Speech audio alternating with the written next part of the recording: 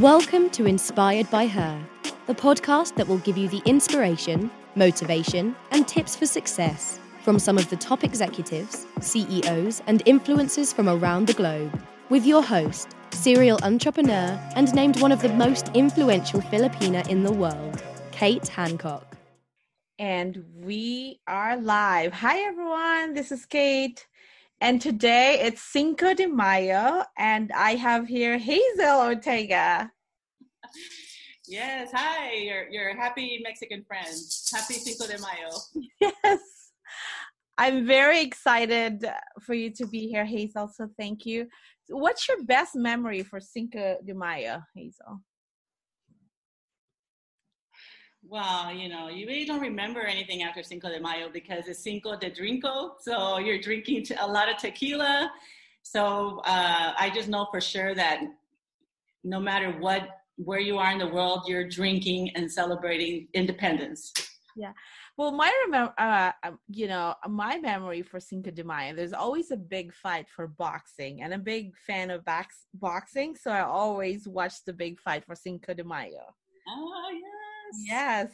Yeah. So for anyone, Hazel is the CEO of Ortega Counseling. She's a serial entrepreneur. She's the author of the best-selling book From Bounce Check to Private Jet, and she owns Savvy Socks as well. Hazel, you're doing so many things. Please introduce yourself to the audience. Oh, for sure. Well, most importantly, I'm a really good friend of yours, Kate. I'm from La Habra Heights is where I currently live, but I was born and raised in downtown LA. Mm-hmm. My parents are Mexican immigrants, and I grew up in a big family. I have 4 sisters and 2 brothers, and I have one daughter who's 22 years old. Wow. Now, tell me, what was the best part of your childhood and what was the worst? Oh my gosh, the best is, well, I grew up in a 60-unit apartment building. So there were a lot of kids in that building. And so there are a lot of Latinos in there, and we tend to have big families. Mm-hmm. So each apartment had at least 5 kids that we could play with. So I had a really great upbringing in the sense of being able to go outside and finding 10, 15 friends that I could play with and play. We played tag, jump rope, tetherball, freeze, so many fun activities out there. And my cousins lived in the building as well. And so I would spend a lot of time in the apartments, inside their houses, and mm-hmm. having a different experience. Sad. What did you say? What was the opposite of that? The worst. Well, my mom married and divorced a lot of times while I was young. And so I think the worst was every time that she broke up. So by the time I was born, my parents were already separated. So my mom married when I was 2 years old to someone that was my father until I was 9 years old. So when he left, that was really devastating because my dad left. It wasn't like my stepfather left. It was my dad left. Kids aren't like, I'm going to measure how much I love you because you're not my real dad. I'm only going to love you this much. Mm-hmm. Kids just love. And so my mom and him were having some personal problems that, we didn't have any knowledge of. And from one day to another, my mom went out to a bar, brought a man home, and he said he was our father now. And then my father came home and put the key into the door, and it didn't work because my mom had changed all the locks. And so he knocked, and when he knocked, the new father opened the door and told him, "You don't live here anymore, and this is my family now." So that was something that really sticks out for me in my memory of something not good from my childhood. How did you feel at that time when you see this new man and you obviously develop a new love from, I mean, that's your father, right? And then there's new person join in. Can you take me back that moment? Yeah, it was like, what is happening here? Like life was just like upside down. And that man became my stepfather till I was about 15 years old. So the entire time I was an angry, angry child, thinking that if he would leave, that my father would come back. And so I did everything I could to make that guy's life impossible. And it was really sad. I always, wanted my dad to come back. And so my mom had 2 kids with my stepdad that left when I was 9. And when he would come around and visit, my sisters would get ready to go see him, and my mom wouldn't let us go see him. And I couldn't understand like why I couldn't do it, and why could they do it and I can't go and see my dad. And so it was just like a lot of really like, I don't understand what's wrong with me. It was a lot of that confusion, like something's wrong with me, that my dad doesn't pick me up. Yeah. Wow. No, Hazel, I know I'm looking at you. You're in red lipsticks and looking pretty and so all together. I know you so well and your journey. Can you share, everyone, what was your journey like to get where you are? All right, Kate. Let me drink some water for you. Well, it all started off in downtown LA, where I was born. And we grew up really poor. We grew up on welfare. And we grew up in a neighborhood that was very dangerous. There were drive-by shootings almost every night. And by the time I was 12 years old, one of my best friends was stabbed and killed by gangs. We would take the bus to go to school, to junior high school. And like any other day, we were waiting at the bus stop and the gangs came and we all ran away. But the next day we found out that my friend David had been stabbed with an ice pick. And so that kind of was like the norm in my neighborhood. But that was one of the memories that sticks out the most, because in retrospect, I can remember that nobody asked us how we were doing. There was no therapy for that.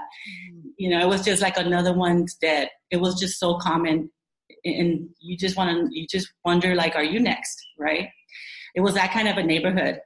And also when I was 19 years old, my cousin was killed in a drive-by shooting. And then a little short time later, my other cousin was killed by the police in a case of mistaken identity.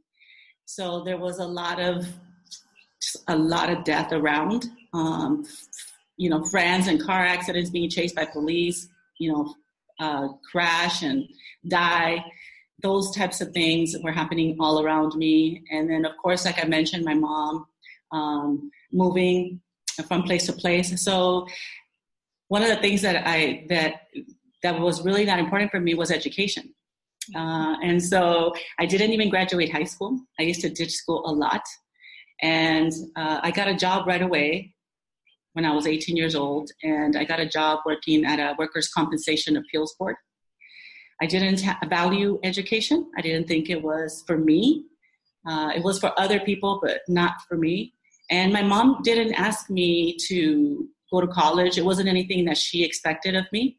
Her highest aspiration for me was for me to get my high school diploma. That's what she really wanted. And I didn't get my high school diploma. And I was the first one in my family not to get my high school diploma. But I couldn't focus on school. I wanted to escape. I wanted to have fun. I didn't want to focus on anything at all that was serious. And I did escape. I would go to the beach. I would go to my friends' houses, ditching parties. And if I was at school, I was not in class. I was walking around and hanging out with other friends and being a really bad influence. So I used to hate education. And then I started to get mentors in my life that would guide me to go back to school and tell me that I was intelligent and that I should put all my enthusiasm and talent and go back to school and do something. But I really didn't see that for myself. All I wanted to do was make a living. And so that whole entire time until I was 25 years old, I was surviving. I was surviving my neighborhood, surviving all the drama. I had a lot of drama in my life. I didn't know how to solve my problems. And when I was 25, I got married, I had a baby, and then I became an injured worker. And when I became an injured worker, I was working at a very busy law firm. Mm-hmm. And the doctor and the lawyer that I worked for told me that I couldn't do that job anymore. And, I had a vision of myself being at that job for the rest of my life. Mm-hmm. I was getting paid $15 an hour, and I thought that was as good as it gets for me. I remember thinking, like, this is where I'm going to be for the rest of my life until I retire. I was feeling pretty good about myself. And when the doctors told me I couldn't do my job anymore, I immediately went to, doom and fear. Like, what is going to happen here? I'm going to go back on welfare. I'm going to go back to my old neighborhood, and it's dangerous, and I have a baby now. And by this time, my mom had gone to prison. She had shot and killed her boyfriend. So she was running as a fugitive with two little kids. They were 4 and 6 years old. They were my little brothers. So when she went to prison, they came to live with me. So when I was injured, I had a 2-year-old daughter and a 4-year-old little boy and a 6-year-old little boy. So a 2, a 4, and a 6-year-old. Mm-hmm. And when I couldn't do the thought that I couldn't do my job and I was going to lose income, I totally thought that we were going to lose everything and I was going to go back, to just the ghetto and the dangerous neighborhood. And I didn't want any of that. So even though I didn't want to go to school, I did it anyway because I couldn't see any other way to get my family from not going to, to back to the ghetto. Yeah. So take me back. So tell me about the injury. What happened? You hurt your back, or why is it they said that you can't work anymore? I have carpal tunnel syndrome, which is a repetitive movement injury, and you injure your nerves. Mm-hmm. And I was sitting at a desk as a secretary for 7 years, and that desk was set up for somebody shorter than me. Mm-hmm. We had never had an ergonomic assessment, and until I reported the injury and having pain. So somebody came, and sure enough, they had to lift my desk up and they had to get new equipment for me. But by the time you damage your nerves, it's irreversible. The only thing you can do is have surgery. And at the same time, you have to stop doing what you were doing. Otherwise, even if you have surgery and it's a successful surgery, you're going to have that injury come back. Yeah. So I have a wrist and elbow and problems with my neck because of that. And once you're an injured worker, you're always an injured worker. You could re-injure yourself at any moment. Wow. Now, so you're at home, you have your baby, and you have 2 of your siblings. What was that the day-to-day? And you lost your job. How did you get by? Luckily, I didn't lose my job. It was something that was in the future. So they accommodated my restrictions, which meant that I couldn't type all day long. Mm-hmm. So the attorney that I worked for, he was an angel, and he learned how to use this Dragon system. It's a software that you speak into the computer. So he learned to do that, and he started to dictate all his own letters. And that gave me a big break because as a secretary, that's one of the big things that you do is you write these letters, right? You type all day long. And so that took a big part of my job away. And he told me, I'll allow you to work with restrictions as long as I can, but it's not going to last forever. We're growing and, we need this. And so I was going to school, and I knew I had a limited amount of time. So I would work from 9 a.m. to 5 p.m. Monday through Friday. And then I would go to school after work from 7 p.m. to 10 p.m. And on the weekends, I would go to school from 8 a.m. to 5 p.m. on Saturdays. And on Sundays from 10 a.m. to 2 p.m. I went to weekend college, and then I went during the week to supplement and get more units so I can get done quicker. Mm-hmm. Yeah, it was intense time. Yeah. Tell me, what was one of your deepest motivation in life?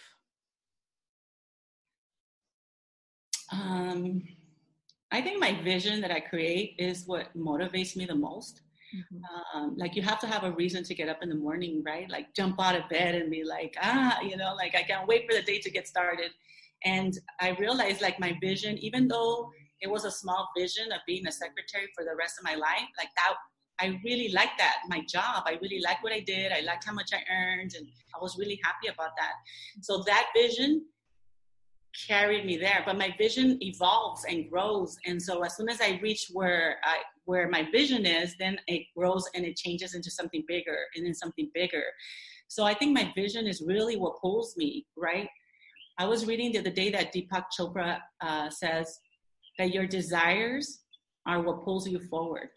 And so it's really important for us to know what our desires are. And so what I do, and I have done for years now, is I create a vision for my life from the future. So like 5 years from now, where am I? What am I doing? Who are my friends? Who's around me? Where do I live? Where am I traveling? How much money am I making? What am I celebrating? And I have a vision like that all the way till I'm 95 years old. And that really motivates me, right? So I already know what I'm going to look like when I'm 95, where I'm going to live, who's going to be around me, what the weather's going to be like, how much money I'm going to have in the bank.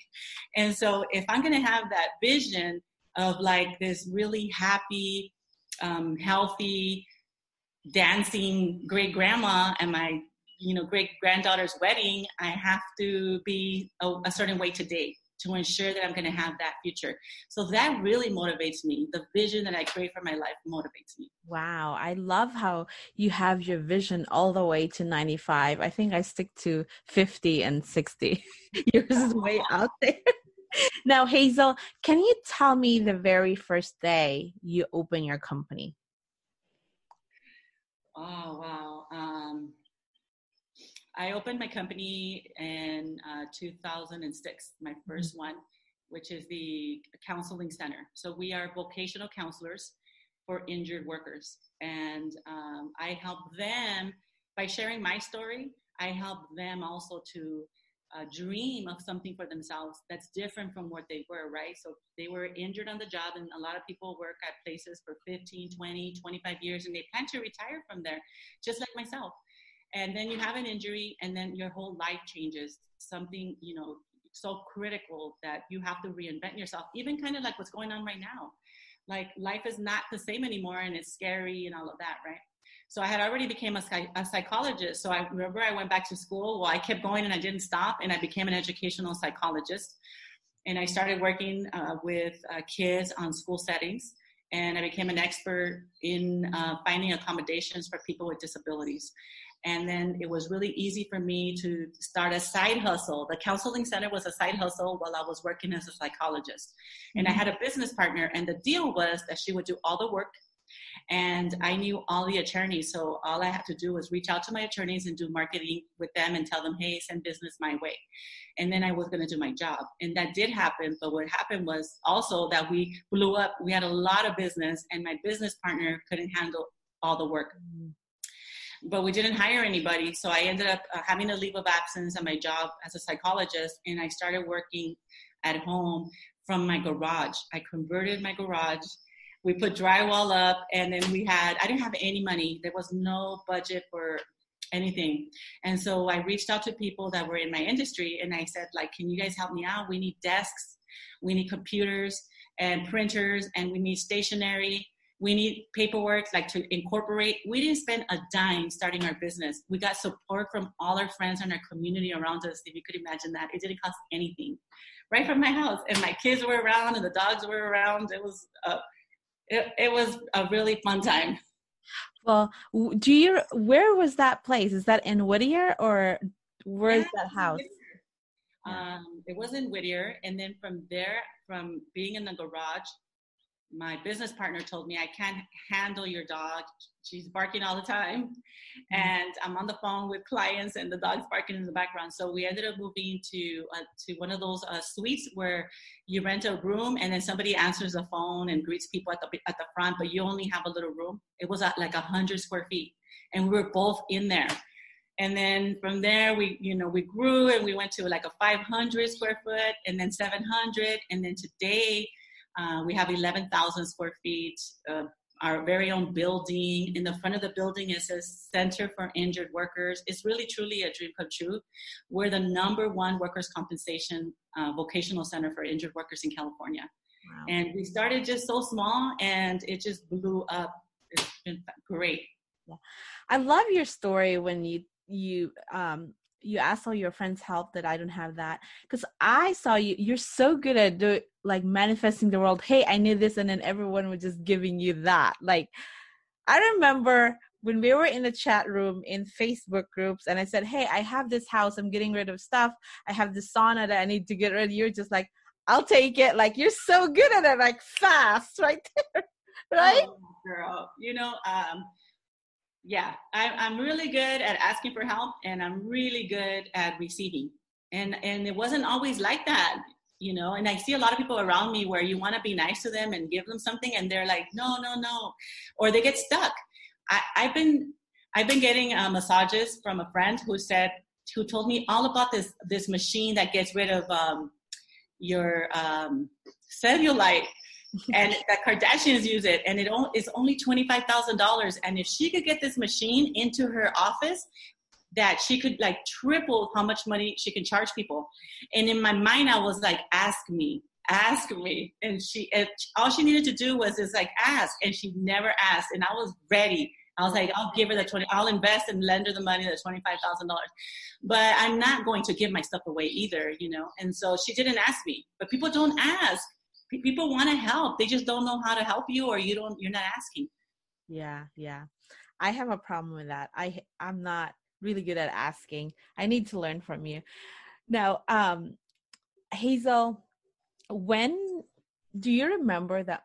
I know you've reached a point where you guys are the number one counseling center in California. When did you realize, like, oh my God, we really have an amazing business here?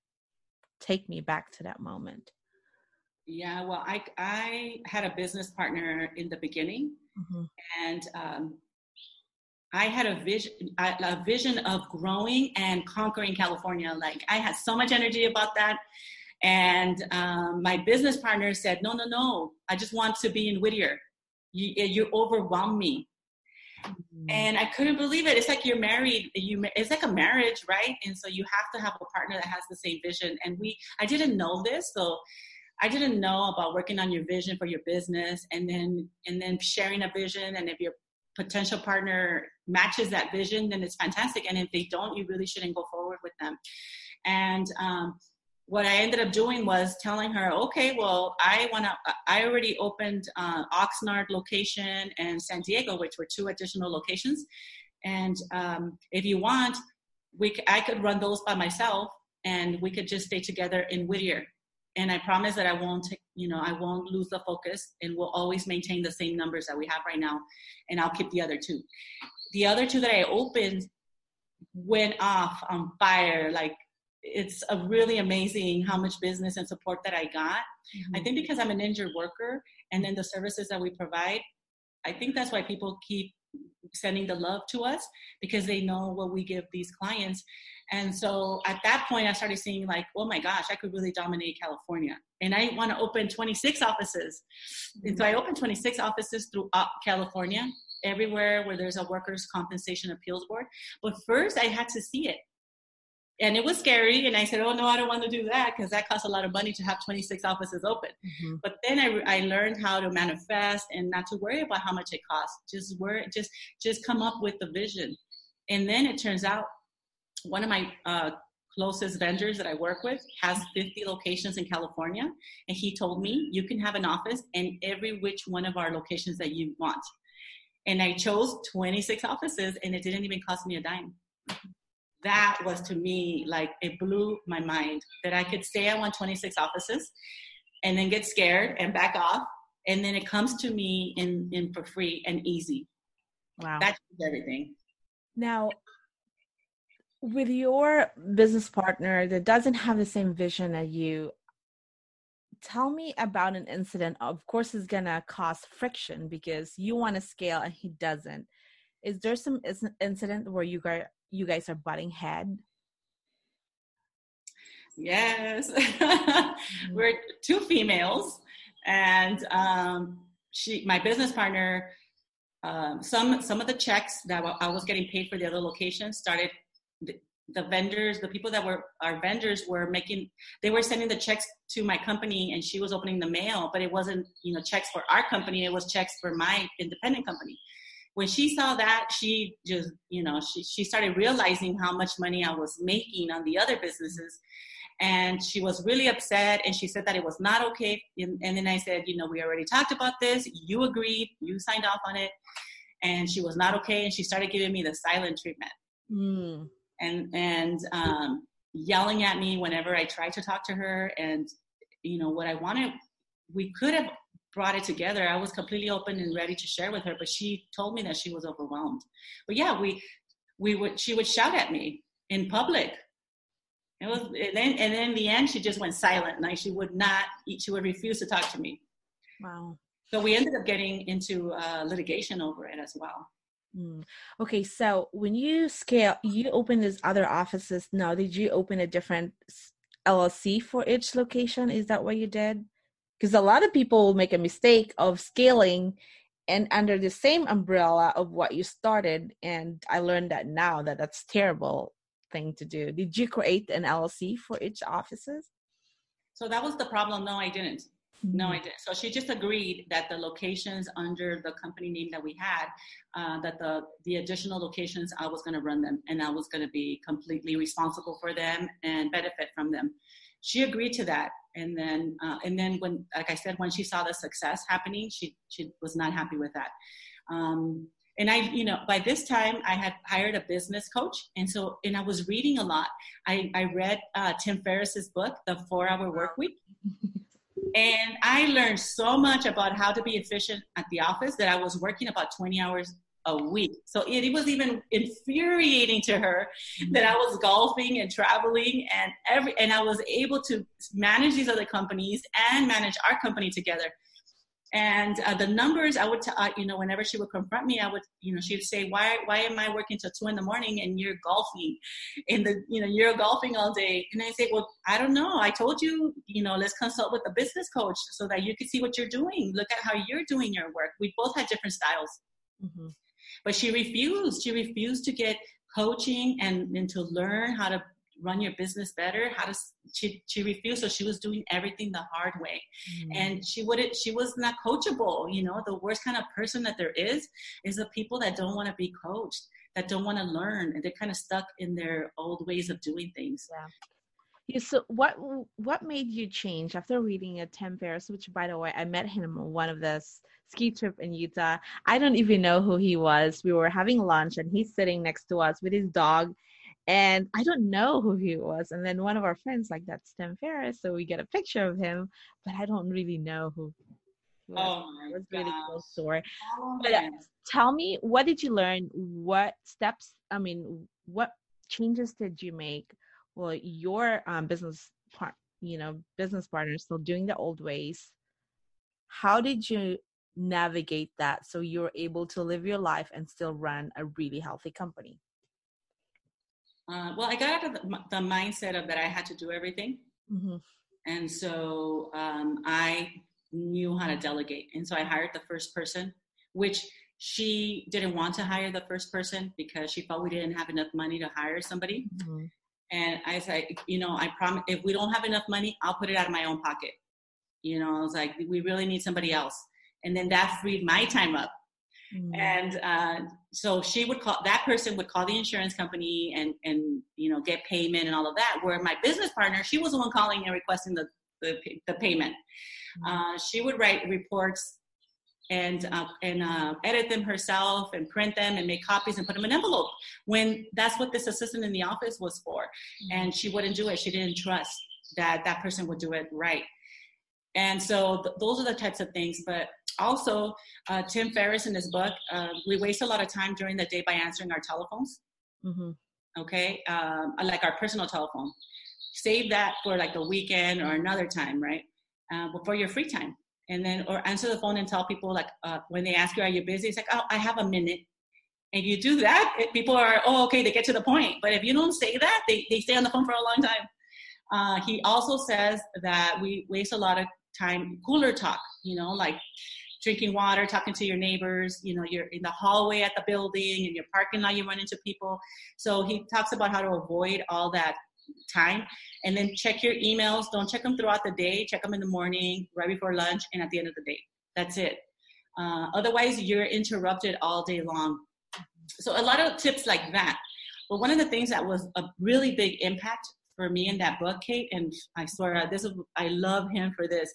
He says that we don't make big goals because we think that we can't have them. So like at the time, I was making maybe $2,500 a month. And I never said to anyone that I wanted to live in a mansion, or that I wanted to drive a Porsche, or that I wanted to be, I'm a golfer, and I wanted to be a semi-professional golfer. And I wanted to travel first class. I never would say these things because I knew I didn't have the money for that. So those were not my goals or dreams or anything. So what he says in the book is that to write those big goals down and then break it down and find out how much do they cost monthly. And if you look at it monthly, then you could think like, oh my gosh, maybe I could afford it. And so that's what I did. I said I wanted to live in a mansion. And a mansion, could at the low end, $1 million. I don't have to have $1 million because I could pay a monthly. And when I saw what the monthly payment was for $1 million mansion, it started to seem more feasible, like I could have it. Mm-hmm. And the Porsche, it costs $60,000, $70,000. You don't have to have $70,000. You could finance it. And it costs you $700 a month. And semi-professional golfer, I mean, every little thing you break it down and then you figure out, and then you see that, oh, you could have it. That really was a game changer for me. Wow. That's amazing. I love all your mindset and the goal setting, and you're so good at it, and it's inspiring. I just got into this masterclass. I think I've discussed it to you. His name is Roland Fraser, and I'm in an 8-week session, and basically how you buy a company with $0. And it's amazing how it opened my head, like, oh my God, a lot of opportunities that you could do, like amazing. So I'm starting to change my mindset into like way bigger goals. So I'm very excited for that one. I'm I want to shoot for the stars, not like for the middle side. Right? Now, Hazel, what is your favorite aspect of being an entrepreneur? Freedom and time. Mm-hmm. That to me, I mean, I've worked until I was 36 years old, 9 to 5. Mm-hmm. And having the freedom in your time, like where my daughter, which is the whole reason I became an entrepreneur, I wanted to be there for my daughter. I didn't want her to have a nanny. I didn't want her to have a babysitter. If she was sick, I wanted to be with her. I didn't want to have to pick her up and take her to a babysitter, and because I had to go to work, which was what was happening. And so when my daughter turned 8 years old, from that point forward, I was always with her. None of the 3 kids had babysitters. I took them to school every day. I picked them up. If something happened at school in the middle of the day, which a lot of things happen, they get sick, they rip their pants, they don't want to be at school, I would be there right away. It gave me the freedom to do whatever I wanted with my time. And of course, now I travel and I do anything that I want because I'm the millionaire of time. I love that. And how do you define success? That's interesting. I just got asked that question. And for me, success is measured by the quality of your relationships. Mm-hmm. So if I am successful, but I have a shitty relationship with my sisters, I don't really feel successful. It doesn't matter. It doesn't matter how much money I have in the bank if I'm not right with my mother, my father, or my brothers and sisters, or my daughter. Those people that are the core, of your life. I'm not all right. It doesn't matter, like all these accolades, all my education, the businesses, the house, the cars, nothing. I feel like a piece of shit if I am not having relationships at work. So my number one focus has been for a long time to work on my relationships, because even though I became a psychologist, I went to school and I learned how to do a job. I learned how to be a psychologist. That didn't really transform my life. That didn't result in the life that I have right now. What resulted in this life was learning how to manage my relationships. And I'm still working on them. I think it's going to be for the rest of my life. Mm-hmm.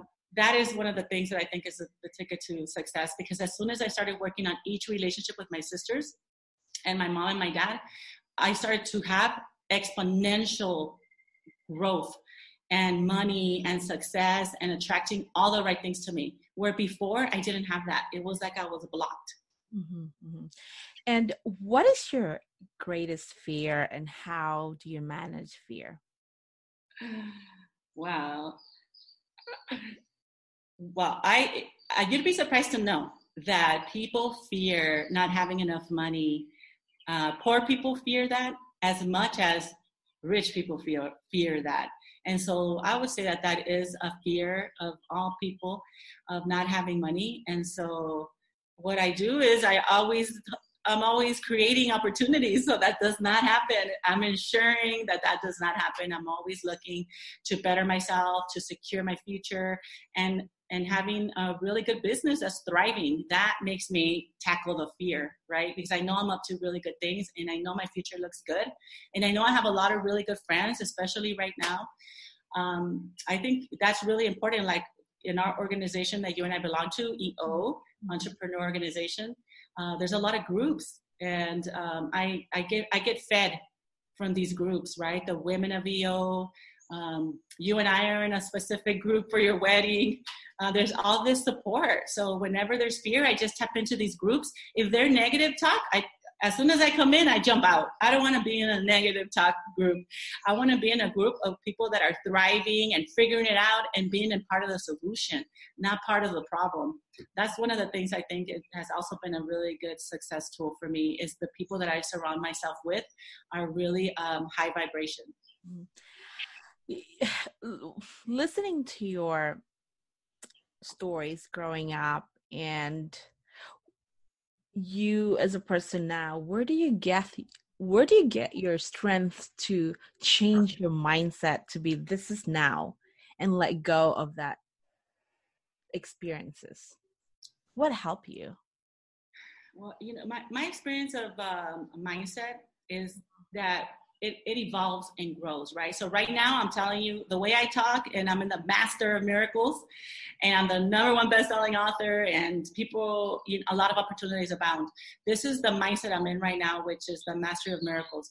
But I didn't start off that way, right? Like you said, I had a survival mindset, and everything bad that you could think would happen is what I expected to happen. And I was always protecting myself, and I was always in drama. All of that happened. And so it just evolves, it changes. But all of those challenging times, like having my friends killed, my cousins killed, people so close to me. My cousin was like a brother to me. He lived right next door to me my entire life until he died. And then my mom killing somebody, like all of those things change you. It like kills your innocence. And so what I do with my mindset, it's just evolving forward, just bettering myself. Like every day I want to be better than I was yesterday, because I never want to go back to that place of who I was. I mean, Kate, I was fist fighting with my sisters at 36 years old. And if I found a purse at a restaurant or a nightclub or on the street, I didn't think to look who did it belong to. I thought that I came up, that I was lucky. And I would look through the purse and take what I could and wanted, and then leave whatever else was there. I didn't even mail back the ID, like those kinds of things. My life is completely different. It's really remarkable. I never want to go back to being that other person. And I'll tell you something, that you never lose that other person. They're there. You just have better tools and better ways of living life. I didn't know there was better back then. And now I do know better, and I'm doing better. Wow. Now, what have been the biggest challenge you've had to overcome? You went through a lot. What is the biggest challenge so far? Well, of course, like my mom, that's the person that you make me teary-eyed. Losing my mom. Yeah. Not even that she went to jail or that she was a fugitive. When your parent dies, like, that's the worst thing that could ever happen. And she died. And so, and in the end, when she died, she was released from prison, and she was deported to Mexico. And that was a really hard time. And she didn't know how to be, and I didn't know how to be with her. And so we were not getting along. And then all of a sudden she died. So I have promised that anytime that I speak, I'm going to tell people, let people live their life the way they want it, because one day they die and it's not going to matter. We were fighting over like where she was going to live. I didn't want her to live in a certain place. Mm-hmm. And she wanted to live there. And, who am I to tell her where to live? And I didn't know that insight before. And now it's like, I wish she was here, and I wish she could live wherever the fuck she wants. Yeah, absolutely. What do you think your mom feels looking at you now? Oh, she's proud. And I feel her. She's around. I feel her all the time. Her and my dad. My dad also died. My dad died a heroin addict, and he died 2 years prior to my mom. And so right now they're both my angels, and I really feel like they add to me, kind of like the wind beneath your wings, mm-hmm. like that. It's really remarkable. Yeah, I think I saw is that your parents' their ashes in your house in the corner? Yes, both my parents' ashes. Wow. And I know you have a really good relationship with your daughter. Your daughter is so beautiful. I saw her at the spa at one point. And, she's tall like you. And tell me, how were you so protected, like raising your daughter? I had a lot of support. Mm-hmm. I'm telling you, I'm the queen of asking for help. So my mother-in-law was around, her dad, my sisters, just cousins and family. We're really close, especially Mexican families where we tend to be really close. So on weekends, I'm with my sister at her house, and we're all raising each other's kids, kind of. So I had a lot of love and support. And I was very lucky that by the time my daughter was born and raised, I really worked hard to live in a good neighborhood. Mm-hmm. I was able to leverage my real estate property, and from buying my first property at $140,000 in Whittier to buying the next property in a Blue Ribbon school district, which is like, presidential acknowledgement, high scores, right? So I changed the kids to that area. Even though I couldn't afford the house, I still lived in the first house, and I bought the second house, and I rented that house out, and I used the address to send the kids to that other school, to the better neighborhood. That changed everything for me. So if the kids were in a good neighborhood and they had good friends, I never had a reason to protect them or feel like in a lot of fear. Not with my daughter. When the boys started growing, I started to feel like PTSD. Like every time they left the house, I did feel like maybe they're going to die. Like maybe they're going to be in a car accident. Maybe they're going to get killed. Like it was unreasonable for sure. But I knew that was my badness. Knowing your insanity is your way to sanity. So I wouldn't stop them from their happiness and joy and hanging out with their friends. But I would tell myself, quit it. That's some PTSD going on, just stop, let them have fun. And they did. And they had a really great childhood. Wow. Now, Hazel, what advice would you give to an aspiring entrepreneur? Get mentors. That makes a huge difference. Mentors can see something for you that you can't see for yourself. Get friends that are successful, that are doing the things that you want to do. Surround yourself with other entrepreneurs. I know at EO we have the Accelerator. And if you're not at that level, there's many, many other organizations. When I got started, I learned as much as I could about running a business. I even built my own website. I learned how to do that.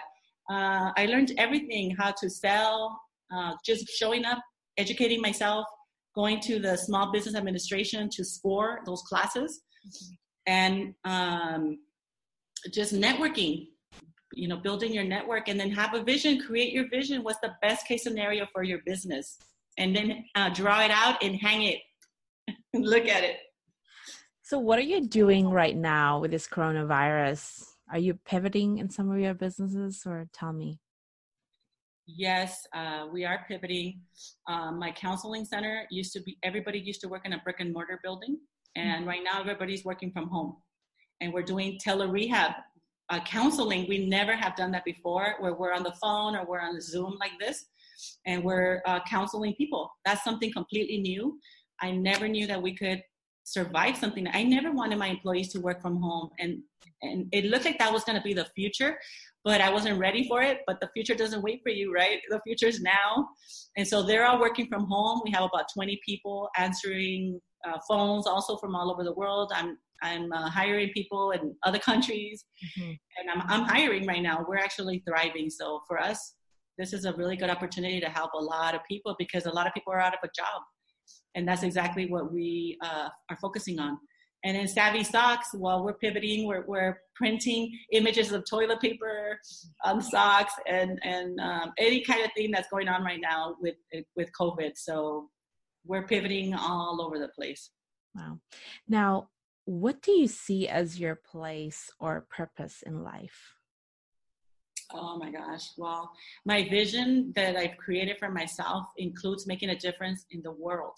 Like, I want to end gender equality. I want to end violence against women, poverty, and empowering women is the way to do that. And so I see myself as being somebody out in the world making that and sharing my story. I think that's one of the ways that I can do that. And that's why I wrote the book. And that's why I keep coming on and putting myself out here and sharing and being vulnerable, because I really feel that my story can make a difference in the world. Yeah. Now, can you name a person who has had a tremendous impact on you as a leader? Well, right now, it sounds cliche, but I really lean into God. I lean into specifically to Jesus. And I ask myself, what would Jesus do? What would be Jesus's highest vision of me? And that helps me. I get stuck a lot. And so I pray a lot and I meditate a lot and I get a lot of download. So that's one figure for sure. And then also I'll tell you, like Oprah, watching Oprah and what she did and how she's helping the world, that motivates me. Like, I want to do that. She could do it. I could do it. I really feel that I could do so much in the world and help other people. And she's one of the biggest figures that I know that has opened my mind up to making a difference. Oh. And Hazel, how do you want to be remembered? I want to be remembered as somebody that made a difference in the world, and a great mom, and a loving partner, and a loving sister. That's what I would like to be remembered as. Oh, Hazel, thank you so much. This is the best Cinco de Mayo I've ever attended. And so thank you for sharing your story. Thank you for being open. I appreciate you sharing it. I've heard your story so many times, but every time I get teary-eyed, so I'm still not done. And so, Hazel, where can they find you? I do have a website, hazelortega.com. I'm very active on Instagram, so Hazel Ortega Official, and you could please follow me and see some of my videos and some of my quotes and how I keep myself up. I actually share that with all of you. When I come across quotes or aha moments, I share that. And I also want to give you a free download of my visioning process. I have that on my website. It's the masteryofmiracles.com. And you have to scroll down to join the club. And when you join it, you enter your email, you get the link to have yourself also create the vision for your life. That is going to change your life big time and like that. So please do that. Yeah. Well, everyone, thank you so much. If you really like what you're doing, please don't forget to download our episode. And tomorrow we have Kara Golden. She's the Hint CEO, run a $100 million business. I can't wait to hear her story. And I'm so excited to get some tips like Hazel. And so, Hazel, thank you again and have a wonderful day. All right. Give you a virtual hug. We hope you enjoyed the show. Don't forget to rate, review, and subscribe. And visit katehancock.com so you don't miss out on the next episode.